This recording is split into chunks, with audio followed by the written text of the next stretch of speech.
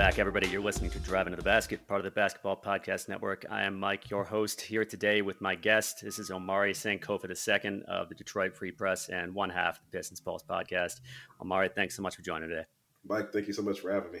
Absolutely, man. So I'm sure that the vast majority of people listening to this podcast know who you are, but just in case they do not, why don't you tell us a little bit about yourself? Sure, no doubt. This will be my third season covering the Pistons for the Detroit Free Press. It doesn't feel like it's been 3 years since that first season was sort of a hole in my head because of COVID. But, believe it or not, this is year 3. And you can find myself on Twitter at Omari Sankofa. That's OMARI SANKOFA. And my work is at the Detroit Free Press at freep.com, FREEP. Awesome, man. Yeah, I know I know a lot of people love your content. I love to read you on the Free Press, so everybody definitely check it out. Omar's a great writer. And then check him out in the Pistons Pulse, too. He and Bryce put on a really good show. So let's launch right into it. This is going to be, of course, a season preview episode. Preseason starts on Tuesday, and super excited. Now, Omari, has it felt like this to you, too? I mean, maybe not, because you probably enjoy the break from being on the road all the time. But this feels, I know to a lot of people, like it's been a really long off season. It has. It's the first, normal off season since before COVID. 2020, obviously, games were suspended in March, and then the bubble took place late that summer, which the Pistons weren't involved in. So that was technically an off season, but because of the pandemic, it didn't really feel like anything. It was just sort of its own thing. And then last year, because that 2020-21 season got started late, everything was pushed back a month. So last offseason was probably about a month shorter than off seasons usually are. So this one, we got back to the practice facility on Monday, and it was just like, man, like it feels like the first day of school. Like it feels like you got an actual full summer where you're doing summer stuff, and everything is much more normal than it had been the last 2 years. And now we're back in the swing of things. Been 1 week at camp so far. And again, just sort of first day of school vibes. But I know everybody's excited for the season, for the team. And then, just from a media standpoint, it should be a fun season as well to see Cade Cunningham in year 2. And then 2 super athletic rookies, obviously, and Jalen Duren and Jaden Ivey. So just a lot of excitement, I think, this week. Yeah, definitely. I'm sure. Yeah, there's certainly plenty of excitement from the fan base. There's no doubt about that. I would say that this is, aside, of course, last season we had the anticipation of Cade Cunningham coming on, but I think at this point, with the further pieces the team has added, particularly in Ivy and Duren, also just the ability to field a more functional team. You got another year of Cade, another summer of development from Cade, and I think this is the most hotly anticipated Pistons season since, man, goodness knows when. I don't think we really had quite the same amount of hype for Blake Griffin's first full season. I don't think it's a little bit harder to be excited about the Pistons back then. So, I've got to say this is the most excited people have been from what I've seen in a long while. So, we're talking about this era of excitement, though. What would you say really is the era in the organization going into the season compared to prior seasons? Like, I know you got started right before the COVID season, if I remember correctly. And, I did. Yeah. Yeah. So what's the era in the organization like for, versus that season and versus going into last season? I think there is a greater sense of this roster just feels more complete. Of course, Blake Griffin, after he was bought out, there was just sort of that 30 whatever $1 million paperweight on the cap situation, and it really hurt the team from a depth standpoint. Obviously, season before, where he was bought out midway through the season, he wasn't really playing where he needed to be at, which led to his departure. And that season as well just didn't really have the depth because so much of your cap sheet's just being absorbed by one player who's not contributing. So what Troy said on Monday, I think, summed up the situation pretty well. They have a full complement of players. The young talent on the roster is pretty stacked. You have 10 players on the main roster, 24 years old or younger. You have your original 2020 draft class. All 3 of those first-round picks, Killian, Sadiq, and Isaiah, obviously, are in year 3. And I think when a player gets into year 3, that's when they start to transition from young player more into something resembling a vet. So you expect step forwards from those players. Of course, Cade Cunningham is Cade Cunningham. I think everybody, expects that he's on a star trajectory, or he needs to be for this team to snap that playoff draw, obviously. And then you just have good vets too. I mean, Alec Burks and Nerlens Noel that haven't really participated in camp this week because of some lingering injuries, but they should be good to go during the season. And I think they raised the floor. And then the Bojan Bogdanovic trade, which I'm sure we'll talk about a lot. But that is the type of wing that they just didn't have last season, and he's going to be a pretty key player for the team as well. So I think you just look at the roster, and there's just a sense that we've finally kind of gotten out of the doldrums, and we can feel a competitive team on the floor. And they're not talking about the playoffs quite yet, but I think there's a sense that they've plugged a lot of the holes that this roster had, and this team is a step closer to getting to that point. Absolutely. Yeah, that's great to hear. It's definitely been, I mean, I can use the word excitement over and over again. It's definitely just been really exciting seeing this, seeing the steps taken.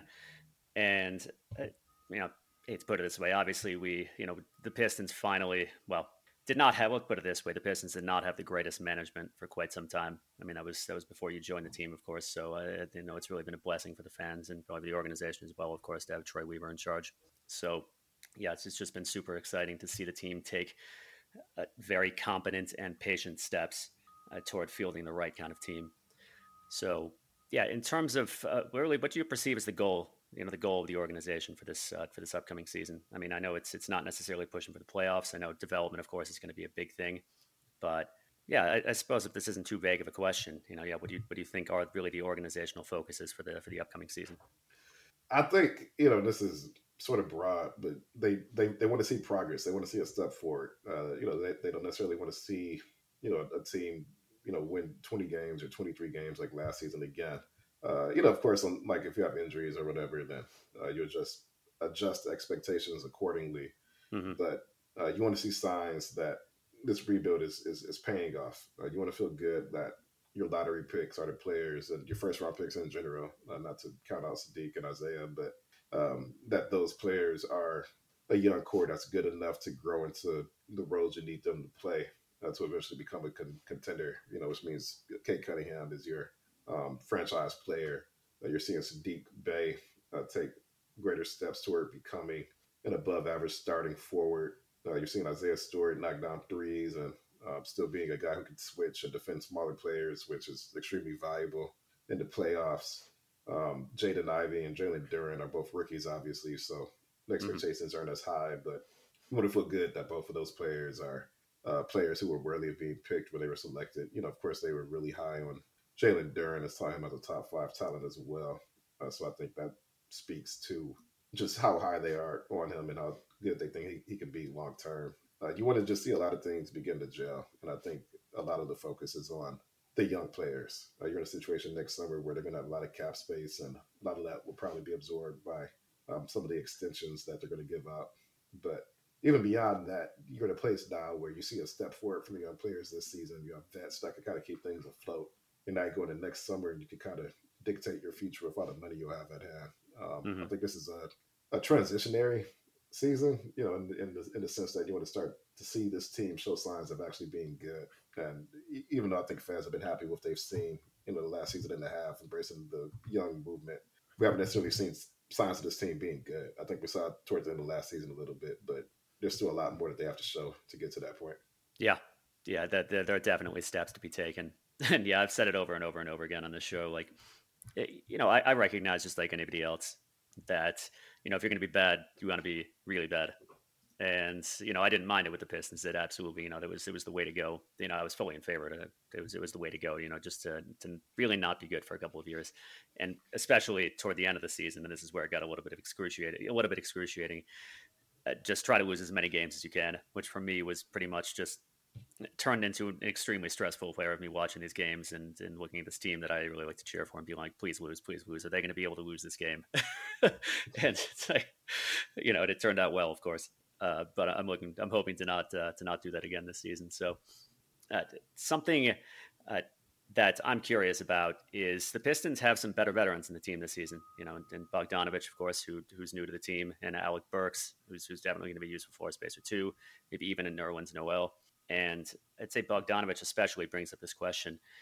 Uh, if the Pistons, is there going to be maybe a balance that they have to find between getting some minutes for these veterans versus getting minutes for the young players? I think there will be. Dwayne Casey hinted at media day that they weren't going to be as tolerant of youthful mistakes as they were the past couple of seasons. So I think that that hints that um, expectations have risen, which they should. The 2020 class is entering year three, and Kate is in year two. So I think it's natural to expect fewer mistakes as time passes. But I think last year we saw situations where Dwayne's rotation was dictated by availability rather than Hmm. necessarily some positional battle happening, and just through attrition, we see a better player end up earning those minutes. It happened at times. I think we saw it early on with Hami sort of playing his way back into the rotation after falling out of it. But Yeah. then you also have stretches of the season where Trey Lyles is playing center just because we have no depth, and Hmm. um, and you just don't have the depth you really need to um, hold guys accountable as much as you would want to. So I think you have that this year. I think when you have a guy like Bojan Bogdanovic, if Isaiah Livers is having an off night, you don't still have to play Isaiah Livers, 25 minutes. And I mean, he shot 42% from three. I'm not saying there's going to be a lot of nights where he's not going to be knocking down shots, but just as an example, I think it gives Dwayne that leeway, and I think that that's something that the teams wanted, even in the past, and just hasn't had because of those depth issues. Hmm. Definitely. I mean, would you say, especially when it comes to Bogdanovich, I mean, would you say that the minutes are his to lose? I would lean towards saying that for sure. It's just seeing his body of work. The fact that he averaged 18 a game last year with a true shooting of 60%. Hmm. He's by far the most proven offensive player on this team, and he still has a good chance to, um, be their most efficient player next season as well. I think Cade had a good rookie season. Some big show, steps that he could become that type of scorer, but neither of them were that efficient. So to have a veteran who comes in and that's a player he already is, it's just tough to see a lot of players beating him out for minutes unless a lot of guys make leaps. I think next season. Gotcha. But you think when it comes to players like, I would say, especially Alec Burks, and I mean, we've got Corey Joseph to think about as well. Of course, he had a lot of minutes last season.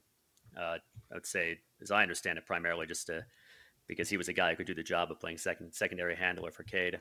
I mean, would you say that Bogdanovich is primarily really is the real veteran whose minutes are going to be his to lose, and that it's really going to be much more of a competition when it comes to Burks, Corey Joseph?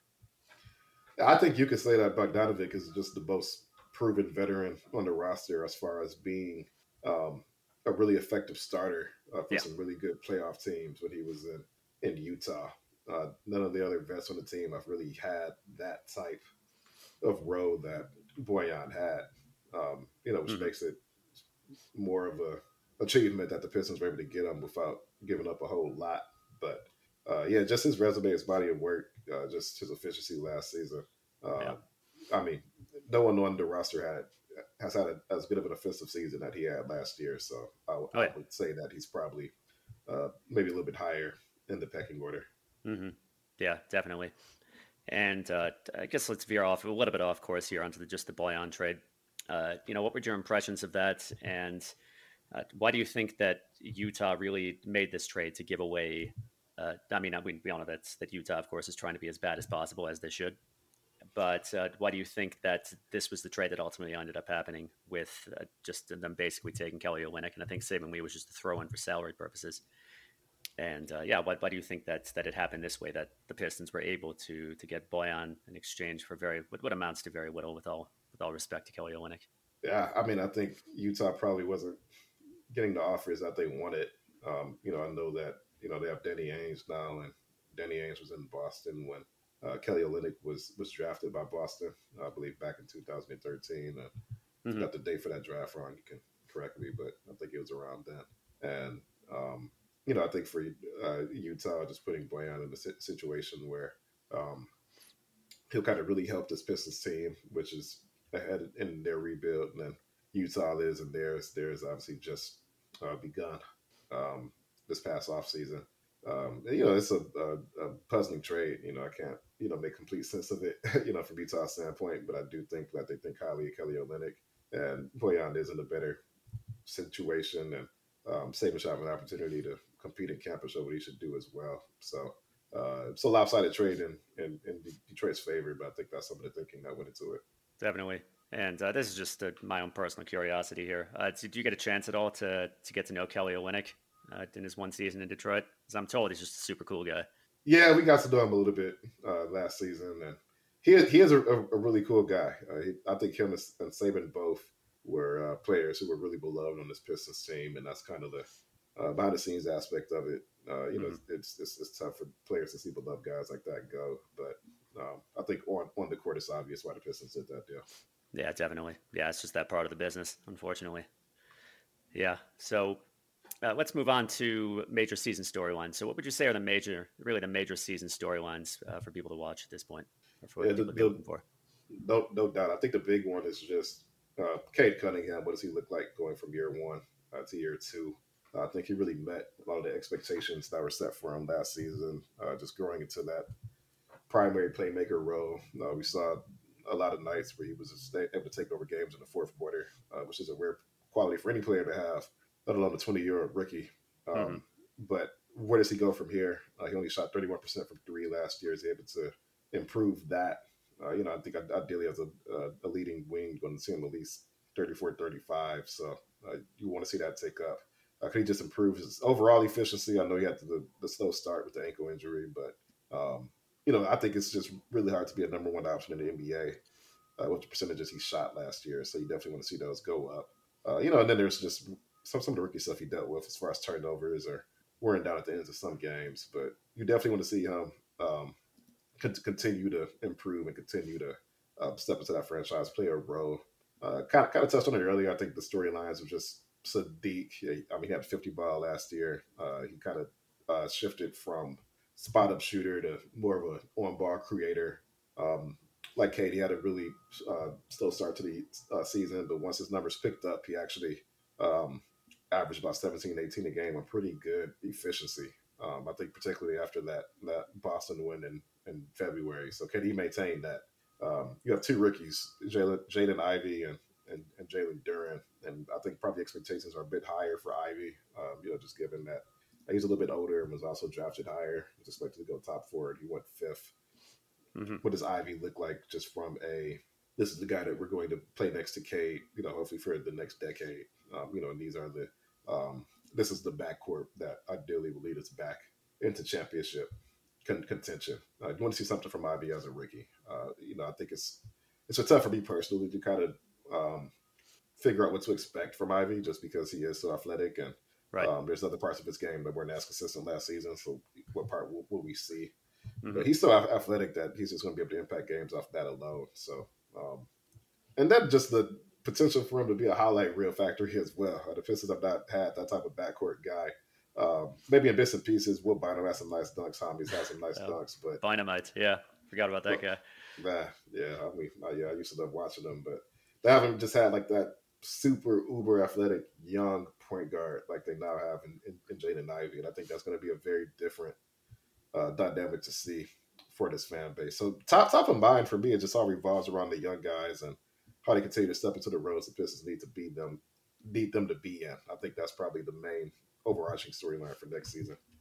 Gotcha. Makes sense. And I mean, yeah, you talked about Cade, you talked about Ivy. Let's talk about a player who's definitely been very polarizing so far, and that's Killian Hayes going into. I mean, it would be, in my opinion, I'm sure you have a better handle on this, but well, I guess it's probably more of a universal thing, at least amongst the group of rookies right now, has number group of young players, excuse me, has probably the most approved, because you got Isaiah and Sadiq who have really been able to demonstrate their value a great deal more, whereas Killian's really still working to establish his.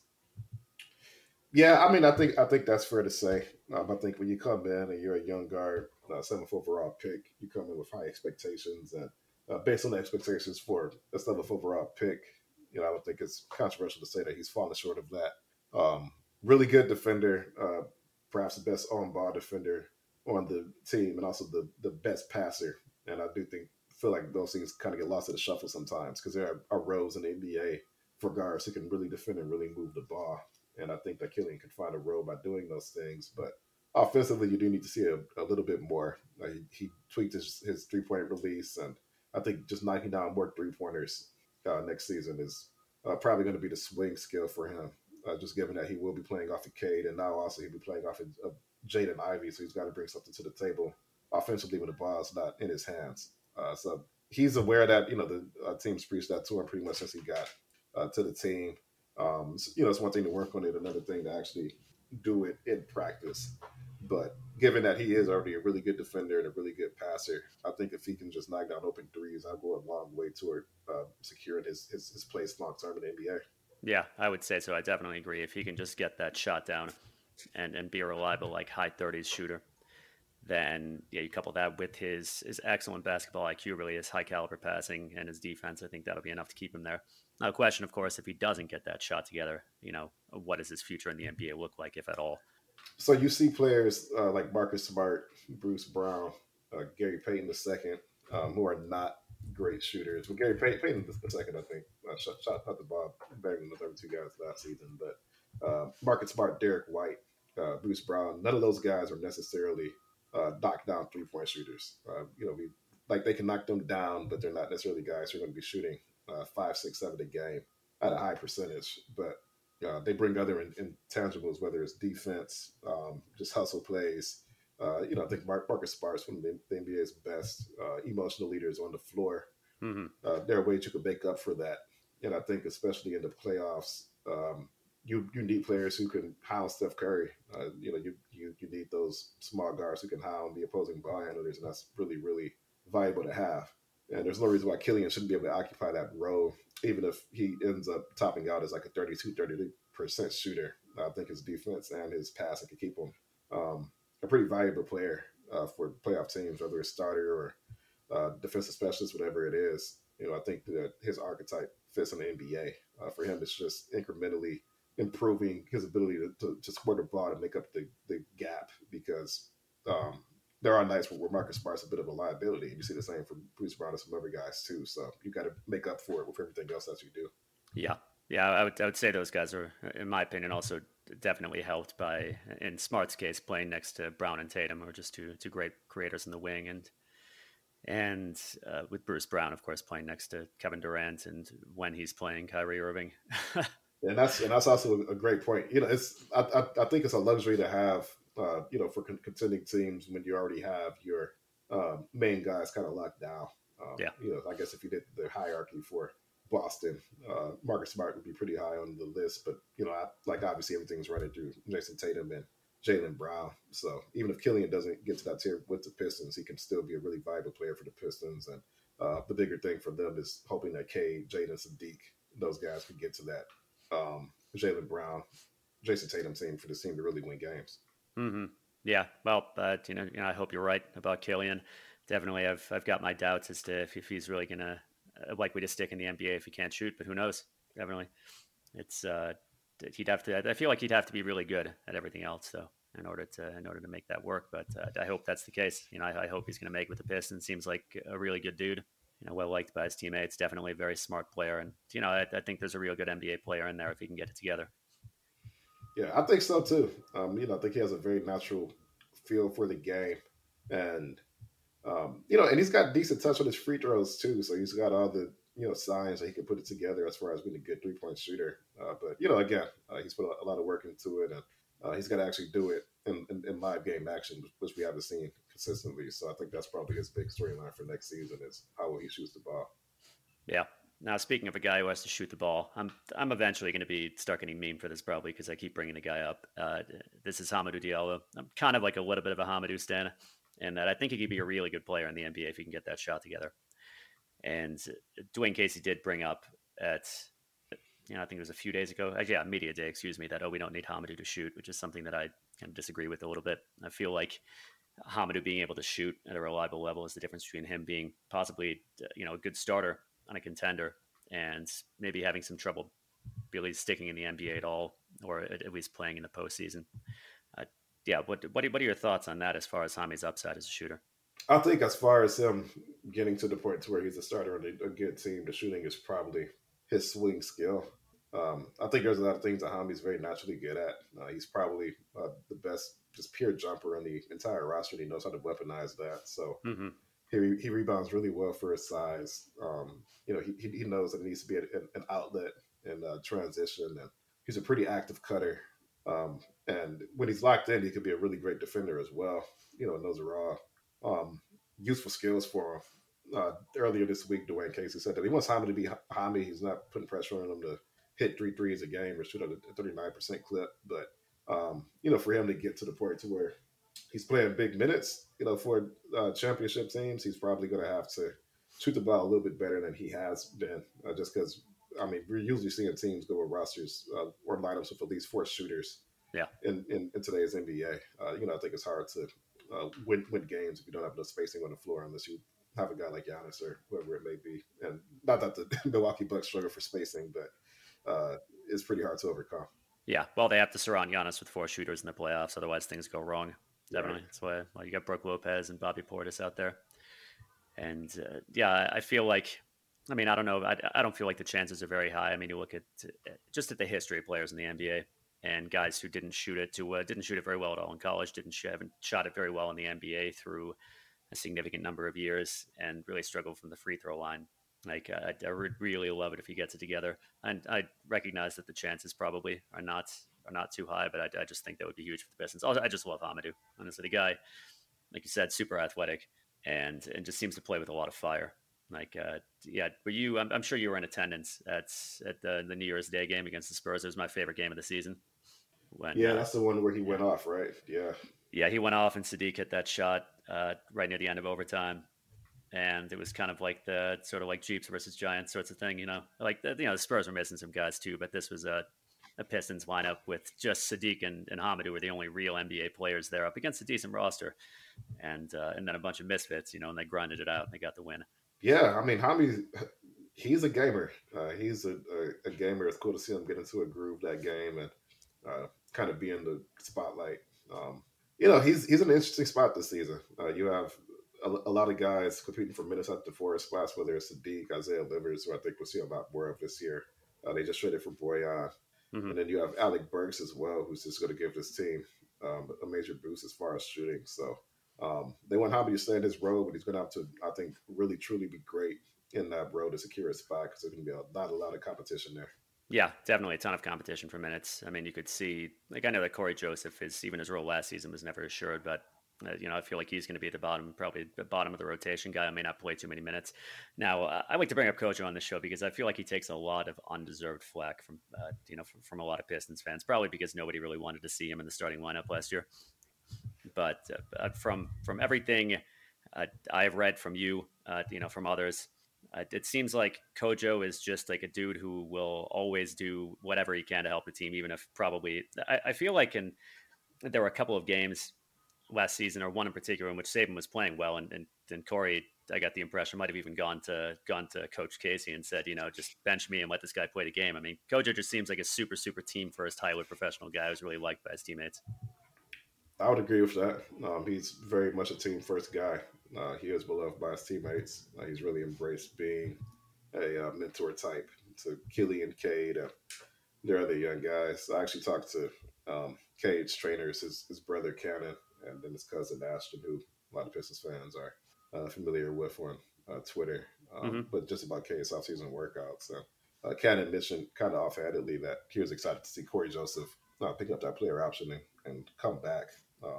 Just given that Corey's done to kind of make life easier, not just for Cade, but for the other players as well. So I thought it was interesting that in a question that really didn't have anything to do with Corey, he made a point to mention that he thought Corey being back was going to be good for Cade. So Trey talks about it a lot, and I don't know if fans always really appreciate it the way that they should, but when you're a team and you're rebuilding and you have a lot of young guys who can really still be in college, it's just good to have veterans who have been around the block that you don't necessarily have to coach up. They can just kind of maintain, and especially veterans like Corey and like Rodney Magruder, who really want to be here in Detroit, who really like playing for Dwayne Casey, and have really embraced sort of mentoring the young players and helping them get to where they need to go. Sometimes with young teams, you see that they have chemistry issues, or you see guys get in trouble, and the Pistons haven't really had that. And I think that the veterans have certainly played a pretty big role in that as well. Yeah, yeah. When this rebuild first began, I mean, I learned a lot from the first year of that rebuild, pretty much. Where I just thought going in this back in 2020 when the Pistons signed Jeremy Grant and signed Mason Plumlee, I'm like, well, especially Grant. Plumlee, I knew going in was probably going to be one of the worst starting centers in the league, but I was like, man, why not just be as bad as you possibly can? Just fill the roster and composed entirely of young players and whatever. And I definitely learned over the course of that season the value of having those veterans on the team. Yeah, you mentioned Magruder also. His teammates, everybody seems to love that guy. Yeah, no, Rodney is truly beloved on this team. I think he's had a good relationship with Troy Weaver for a long time as well. And he could play. I mean, we saw him last season come in, and he had a really good season shooting the ball well from three. So you just need those sort of jack of all trade veterans, who are good in the locker room, but also good on the floor as well. I think Rodney's the exact player who kind of fits what the Pistons want and their Yeah. veterans. And hey, he proved Klay Thompson wrong. He's still here. He did. Yeah, he's Yeah, he still did. here. He did. It's true. Yeah. So when it comes to a guy, for example, like Corey Joseph, though, do you think that he's going to find any place in the rotation this season if there aren't injuries? I think there will be a role for him. I think because he shot the ball so well last season, and just in my mind, how I kind of see the top 10 of this kind of roster hierarchy playing out. I do think that there um, could be a role for Corey Joseph. If we'll see Corey Joseph every single night, depending on matchups or whatnot, I don't know, but I still think he finds his way on the floor this season. Gotcha. Yeah, I mean, I think this is a good place for us to segue into lineups. So it's a fairly packed rotation. I feel like going into the season, between Bogey, Bagley, Cade, Burks, Noel, uh, Ivy, Hayes, Diallo, Kojo, Duran, Stewart, and Bay, really, and Livers, all guys who could get minutes. I mean, you're probably going to see less, I would imagine. More be at the end of the lineup for guys like Magruder and Knox. But yeah, this is, and I know Duran's going to probably have to earn his time. But there are just a lot of guys here who could see minutes. I mean, this is not a team of like 8 or 9 guys, and then after that, whatever. So I'm curious what you think. Well, number one, what the starting lineup is going to look like on opening night, but also what the rotation is going to look like early. Yeah, if I had to take a stab at the starting lineup, I mean, I think we could safely predict that Kate Cunningham, Sadiq Bey, and Isaiah Stewart will start. Those are the three core young guys from last season, and I think they've all shown that they're starting caliber players.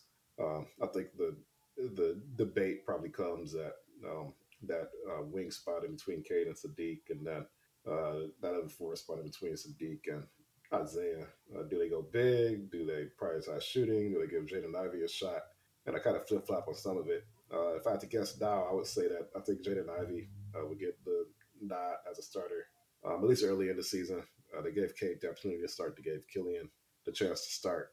As long as Jaden has a good camp, and from everything we've heard so far, it sounds like he's been good. Uh, I think they'll give him that opportunity, and if it doesn't work out, then they can make adjustments. But probably give him the benefit of the doubt, if I had to guess. And then I think Boyan starts at the four. I think just his shooting, his experience, he really does a lot for that starting lineup. And the team also just does not have a lot of bigger wings or just bigger players in general who can really knock down the three. And I think for that starting lineup to work, you have to have a shooter in there. The only ever truly proven shooter in the NBA is Sadiq Bey. Isaiah Stewart's going to take more threes, but we don't know how efficient he'll be at. King shot 31% last year. He should be better next season, but that's hard to predict. And then Jaden again, his shooting's a wild card, so I don't see how you don't start Boyan in that lineup because you just need a knockdown shooter. Yeah, looking back to last season, I feel like when Bagley came into the lineup, it made Cade's life quite a bit easier because you finally had a guy. Because up to that point, you had not only in the starting lineup but on the roster as a whole, a guy who could run the role at a high level, vertically space the floor, and really finish at a high percentage. And I feel like that was just a big help to Cade by default. The kind of guy that most teams have in the starting lineup in general. And my concern would be that starting lineup would really lack anything of the sort, since Isaiah, has a lot of strengths, but I feel like as a role man, not the greatest. Can't really vertically space the floor too well, and struggled last season as a finisher. So, do you think that there's any situation in which they would consider starting Bagley at power forward? If Bagley could really shoot the three, and they've been talking about him taking more threes this season, I think it opens the door to that. Mm-hmm. I don't know how much good it does you to have that type of lob threat in the starting lineup if nobody can shoot. So Right. you kind of just have to mix and match a little bit. I'm sure there'll be points in the rotation that Dwayne Casey comes up with where Cade and Marvin's minutes are overlapping, and you do have that lob threat, or maybe it's Nerlens or maybe it's Jalen Duran. So you do have more athletic bigs this year than you had last year. So it doesn't necessarily have to just be Marvin. I think over the course of the game and up the season, Cade will still have that. But just from a putting together a starting five that gives you the best chance to compete, I Yeah, think that's probably um, one of the first things you part with is just the idea of having a lob threat. It's good to have. My personal opinion is that last season, sort of to talk about the lob stuff, maybe got a little bit more attention than it needed. Like it was important, but at the same time, the Pistons were bad just because they were bad. They shot right. 20 32% for three or whatever. So They there's a lot struggled. of issues that kind of went into their record. So I think they're aware of how well Marvin and Kate play together, but at the same time, you still got to have a center that can defend. You still got to have players that can shoot. Oh, Um, you sure. know, I think there's going to be some things that kind of get left on the table as far as that starting five. Yeah. Oh, my feeling on it, then this would definitely require Isaiah to be able to shoot because if Isaiah cannot shoot, then obviously you cannot feel Bagley. My vision of it would be that Isaiah would play more of a power forward role on offense, with Bagley playing just kind of playing the center role as particularly as the role man, and then they'd swap on defense because yeah, Bagley absolutely has his struggles on defense as an interior defender, but yeah, I feel like Cade just lives in the high pick and roll. I feel like it's just super helpful to for him to have that high caliber roll man, high percentage finisher. But I agree, you can't field like two non shooters here. Yeah, Definitely. and and you could also do something like maybe your first rotation is you sit Ivy and um, Boyan, and then you bring in Marvin, and you bring in Alec Burks, and then you leave Cade out there, and now you're getting a little bit more shooting in the backcourt, and Hmm. you do have that lob threat in the front court, and then it also gives Isaiah a little bit more run as the you bring him back, and he could be the four, however else you want to do it. You mentioned them switching roles as a 4 and 5 offense and defense, which I do think we'll see a lot of. And even on defense, you probably may feel more comfortable putting Isaiah on some of the ball handling forwards, and then you just hope that Marvin Bagley can be a deterrent at the paint, as much as he can. But either way, I think you can kind of flex a rotation to where you're checking all those boxes at different times. Yeah, gotcha. Yeah, so after that starting five, which I agree with you is probably the likeliest, with as much as I would love a situation in which Isaiah Stewart comes in can shoot and Bagley comes in and can shoot. I don't think we're probably going to get the both of them. So let's assume that's the starting lineup then with Cade and Ivy Bay, uh, Boyan and Isaiah Stewart. That leaves us quite a few guys out on the bench to still find minutes for between Burks, Noel, uh, Killian Hayes, Diallo, Corey Joseph. I'm definitely missing people here. Oh yeah, Isaiah Livers. I mean, at what point basically? How long do you think it's going to be into the season until we get the lineup or really that rotation set? Are we just going to see like maybe 6, 7 guys playing off the bench to start? I can see maybe a deeper rotation to start, just to give players opportunities to show what they can do. Uh, Killian Hayes probably still runs the second unit. I think we see Alec Burks come off the bench once he's healthy. Hmm. In a pretty significant role, just given that he's a career 38% shooter. Same with Isaiah Livers. I think you really need the shooting, and he really came on strong once he was healthy last season, and he was good in summer league. So I think Isaiah Livers has shown enough to secure a pretty good role next season. We talked about Marvin Bagley. I see him being, if there's a 9 man rotation, maybe it's those 4 guys. And then if there's a 10th, um, there's an argument for Hobby, just for a little bit more athleticism, rebounding, defense. There's an argument for Corey as well, just given that you probably want 2 ball handlers on the court. Yeah. I think Dwayne always talks about having 2 ball handlers on the court at all times, and between Cade, Jaden, Killian, and Corey, I think they could do that season pretty easily. Um, so maybe Jaime or Corey gets that spot, depending on matchups. But you can make that argument either way. If you want to prioritize shooting and ball handling, you go with Corey. If you just want a little bit more athleticism, a little bit more energy, you go with Jaime. So that could very much be matchup dependent. Yeah, and that of course leaves Nerlens Noel and Jalen Duran. Because yeah, in that rotation, you got Hamadou in there, you got Corey Joseph in there. You're probably moving Bagley up to center, and Yeah, so there's the question about where Nerlens and Noel might fit in, and of course where I'm sure the organization hopes Jalen Duren will fit in. Yeah, I think that's probably when things really get tough with the rotation, is do you go big, or can this roster even play big when none of your centers currently on the roster have proven that they can shoot in the NBA? I think if Isaiah Stewart can really knock down threes, it opens the door to us seeing Derlins and Duran more. But if Isaiah Stewart is not shooting the ball well, Marvin Bagley also is not shooting the ball well, can you really justify having Nerlens and Duran in the rotation as well, Mhm. which would necessitate at times during the game that you're probably playing two non-shooting bigs together, which of course, you obviously want to avoid. So when I look at the rotation, I think Nerlens and Duran, one or both of them, really have to be playing at a high level to secure their spots in this rotation. Just in my mind, just because it's tough to see how you have three or four true bigs in this rotation when you still need shooting as well. Gotcha. So your belief is that Marvin Bagley will ultimately be the center for the bench unit. I believe so. I think the Okay. scoring and rebounding he brings, the chemistry he showed with Killian and Kate last year, and then also the fact that he just signed fully guaranteed 3 year extension, all those signs point to him being a pretty significant player this season. Gotcha. All right, cool. So let's move on and talk about some training camp impressions. Unfortunately, I'm about 800 miles away. Well, I wouldn't have been able to attend anyway, but I'm not anywhere close, put it that way. And you're very close, being able to attend all this stuff. So I'd love to hear your impressions. Anything that really stuck out to you so far. First, a quick word from our sponsor.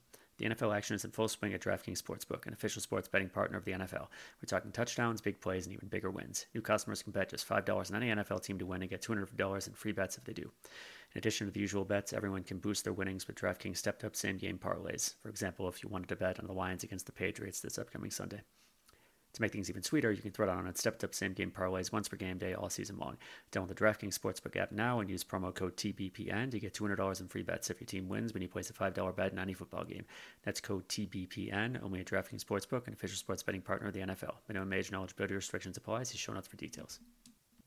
Yeah, honestly, I'm going to go back to the school analogy I used earlier, but it's just a lot of catching up, getting a feel for where guys are this week. You haven't really heard anything bad, I would say. Like, I would say probably the biggest downside is that Nerlens and Alec Burks and Kevin Knox are all a little dinged up right now. So there's time where Alec Burks and Nerlens would be getting rubber players, and they're not. So there's going to be a transitionary period for them once they do get healthy, where they're still going to have to sort of develop that chemistry. So I'm curious to see, especially if Burks, I think he's going to be reevaluated like 2 days before the regular season starts. Is he good to go? Does he need more time? Because now you're looking at maybe more opportunity for Hami being created early in the season, which could help him kind of secure his role. Um, so really, for me, I think it's just more so, just seeing which guys are performing well, which guys are maybe on a longer timeline, and how that early rotation will shake out. And then obviously Tuesday when they tip off preseason, will give us far more information on where guys are right now. But I think the first week of camp is just so much of players just getting acclimated, and just a lot of talk on catching up to off season, and just setting expectations for the upcoming year. Yeah. I mean, have we heard anything about like any tidbits you've heard in particular that are particularly interesting? I know we've heard about Killian tweaking his shot. You mentioned that earlier in the show, and like yeah, of course, with somebody like Ivy, it's just you're coming into the NBA. Somebody like Duran, you just come into the NBA. Obviously, there may not be too much there. We've heard about Sadiq, and some people Yeah, think he's made a lot of they've progress over the definitely summer. talked up Killian Hayes, and Yes. just the confidence he's played with. I know at the end of last season they talked to him about just playing some pickup basketball, loosening up, getting that competition. And Hmm. I think he just kind of has some ground to make up. Especially since he was drafted during the pandemic and all that stuff was closed off. So, what does a more confident Killian Hayes look like with a revamped jump shot? I think that remains to be seen. But he's certainly somebody who I think has kind of had the microscope on him this week, and then even back to media day, he got a couple of biting questions about his role and whatnot. So, Hmm. He's definitely in, I think a little bit of a prove it situation, but at the same time, I think being in a situation where you have Cade and you have Jaden Ivey, who I know a lot of players are excited to play with just because of his athleticism. Maybe that could take some of the pressure off of Killian this season, and we can see what he could do in a slightly different role. Of course, we haven't talked about Cade Cunningham and the extra 15 pounds he's put on. All right, let's hear it. Hashtag Bustle Watch. So, again, it's one of those things where you're in practice, you're in camp media day, and it's a big talking point, but you still have to see what it looks like in practice. But he does look a little bit bigger in the upper body compared to last season. And I think the main thing with him is just that he talked about um, during last season, it's hard to maintain your weight because you're, Oh yeah, you're playing games, you're practicing, you're just so physically active that burn a lot of uh, calories. yeah, I mean, yeah, you're constantly burning calories. So just for him eating next season, maintaining his weight, um, yeah, like I think mostly it's just seeing how that translates as far as his effectiveness throughout, entire games. Do they have to spell him during games, as we saw last season, just to keep him fresh, Hmm. just from a conditioning and being able to handle the wear and tear of the season standpoint. How much does that prepare him? But I think having a full off season, of course, um, should position him well in that area. Sadiq, of course, he spent time in Colorado, and he said he's about the same weight. I thought he looked a little bit different when I saw him, but again, with him, just talk about his role, him getting better at some of the things we saw last season, whether it's being an on ball creator, seeing those passing reads, getting to the rim, improving footwork and touch and whatnot. He's not one to really talk about necessarily specifics of what he does. He's more so, um, the guy says he works on everything, but we know he could shoot. I think now it's just seeing what he can do beyond that at a high level. And again, like we were talking to Isaiah Stewart yesterday, and Isaiah sounded like he had been pretty impressed with what he's seen from Sadiq so far. So just got to see how that plays out. But yeah, I mean, for the most part, spotlight's just been on the young guys and them just continuing the signs they showed last season. So that's really been the big talking point in camp this week. Gotcha. And this is completely random. Like you mentioned, Kevin Knox. He was a little bit of a surprise signing. Really, what was behind that? And I mean, I would imagine he's probably as close as can be to the 15th man right now. But what about Kevin Knox? Really? I mean, he's had a rough road in the NBA so far. But what about Kevin Knox when it comes to the Pistons? Yeah, I think it's similar to what we saw with Jahlil Okafor and Dennis Smith Jr. and Trey Lyles and Marvin Bagley, where Troy Weaver likes to um, get his hands on recent lottery picks who haven't really shown the reasons why they were drafted in the lottery. And I think Troy likes to uh, take dart throws on those players, get them into the Pistons system, the Pistons player development program, and basically just gambling a lot of resources that they've invested in that since he took over Yeah. can pay off, and you can get these players in, and you get them cheaply and get their confidence back up, reinvigorate them, hold them to a high standard, and see if there's anything that they could show.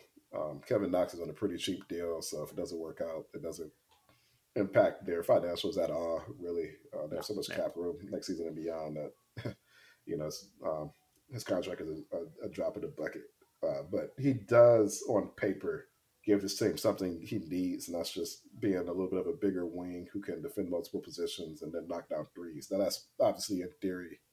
He hasn't done those things yet, but I think the Pistons just kind of see it as a why not, right? He was drafted for a reason. He showed those things in college. We don't need him to be Tracy McGrady. We just need him to come in and defend and knock down shots. And if he can do that, he's an NBA player. So, we've seen with certain guys in the past that hasn't worked out. But, I think that's something that's going to be a tenet for this front office is to continue doing that. And Yeah. now it's Kevin Knox's turn. And if he can be an adequate defender and an adequate shooter, he'll probably play his way into some minutes. So, Yeah, he's definitely got a much harder road to get another rotation than the likes of Josh Jackson or Jahlil Okafor or anything like that, because this is a much deeper roster. But yeah, it was definitely surprising. But of course, like you said, it's a very very small salary against the cap. It's a very big salary for all the rest of us, but in the NBA, it's a very small massive. salary. Right. Yeah. So let's move on a little bit. Just something that I always like to ask about. So I know that a lot of Weaver has really put a lot of effort and a lot of focus into building a good locker room, into drafting good people, into signing good people onto the team. Just really trying to build a great locker room. And of course, you've got Dwayne Casey, whom I will often criticize for his on the court coaching, but by all accounts is just a great locker room guy, and his players have always really loved him. And so, yeah, what's the locker room like for the Pistons? I suppose I always like to get some insight into that. Yeah, I mean, it seems like these guys really enjoy each other and get along really well. Like I know, Saban who just got traded, but he may not have been a player that the average fans thinking about a lot. But he was really loving this team. It's close to everybody, and I think that's the sort of the theme you hear about these guys is that they're all pretty close. We saw Dwayne Casey with some of the young guys in Boston during the playoffs, and Yeah, which sounds like it was just a little bit more of a impromptu meetup. Wasn't anything that was planned, but they enjoy being around each other. I think they all kind of see themselves as part of a greater whole. And it seems young too. Like again, oh yeah, got so many guys who could still be in college that I think you kind of have that sort of, in a good way, some of that college camaraderie when you're around a lot of young people your own age, and just the good vibes that can kind of naturally produce. So, I mentioned it earlier, but you really haven't heard or seen anything suggesting that this team has chemistry issues, um, despite the losing that they've done. And, I think that speaks to just how much these guys like each other and get along. yeah, and probably Dwayne Casey as well, whom I've just I would imagine has played an integral role in it just not only in addition rather to these players just really liking each other, really like playing with each other. Just I've just been told that what I've read, of course, that his leadership has also been very integral in keeping the locker room healthy despite a lot of losing over the last couple seasons, and just the impact that he has, especially on the youth on the team. Would you mind talking a little bit about that? Because, like I said, I've had definitely my share of criticism, Casey, as far as how he coaches on the court, but I've got to hand it to him as far as his ability to run a locker room. Yeah, I think Dwayne has been around for a long time, dating back to when he was an assistant with the Seattle Supersonics in the '90s. So he's been around the NBA. He knows how it works. Of course, before he was in Detroit, he was in a similar rebuild situation with the Toronto Raptors. So, Hmm. he gets it. He understands it. He sees the big picture. I think he enjoys the teaching aspect of basketball, taking young guys in and helping them get to that next step. And even though this front office isn't the one that hired him, he does have a good relationship with the front office as well. And I think they believe in the job he's done and that he could continue to be a strong voice in the locker room as his team tries to go from rebuild to compete to eventually contend. So, again, it's not often that we see NBA coaches kind of find their voice in organizations where you've seen all of the leadership at the top turn over. I think this has become a little bit more rare, but certainly speaks to the job Dwayne has done as far as just giving players opportunities and helping them develop and get to the next step. Yeah, and what do you think Dwayne's future is? I know that he has, if I remember correctly, two more seasons on his contract. Let's see, he was brought in. I'm doing math very poorly. Is it two more or three more seasons on his contract after the 1 year extension? I believe he's extended through the 2023-24 season, so he's got next season and then the season after. Gotcha. And did you anticipate that he's going to be the coach throughout that entire time? I mean, I know there's been talk of him maybe moving into a front office role. I think he will be. If I had to guess now, I think he'll be the head coach through his extension. After that, it's anyone's guess. I think it'll probably be up to Dwayne to an extent to see where he's at in his career and what he wants next. But I certainly get the sense that they're committed to him through the next two seasons. Gotcha. And just one last question that just comes to mind, because I love hearing about this kind of thing. Who would you say really are the leaders in the locker room at this point? Because we got a lot of leaders on this team, which is a great, it's not a problem at all. I would say great problem to have. It's just a great thing to have. I know you've got Cade, who's very much a vocal leader. You've got Corey Joseph, Magruder to a degree. Even Bay and Stewart seem to be there. Like, who would you say are really at least as of last season, who are really or what you're seeing now, who are really the vocal leaders and the emotional leaders in the locker room? Yeah, I mean, I think you just said it. Cade for sure. Like, kind of came in and found his voice on the team pretty quickly. We just saw how he was able to talk to guys just on the sideline or even on the court during cutters or whatnot. The way he's able to just naturally be that rah rah guy, the type of guy that players look to. We had Rob Murphy on the Business Post last month, and he um, went a little bit further. And he said that he would compare Cade to the Jason Kidds, the Mark Browns, those types of leaders who like Mm, you're the point guard, but you're also um, pretty like commanding in the locker room as well. So Cade's a very natural leader for his age. Corey, Rodney Magruder, the vets who have been here, for a few seasons now, and you see them coaching guys up, before games, during games. The way players talk about them, the way they talk about the team is pretty clear that they have a lot of equity in the locker room.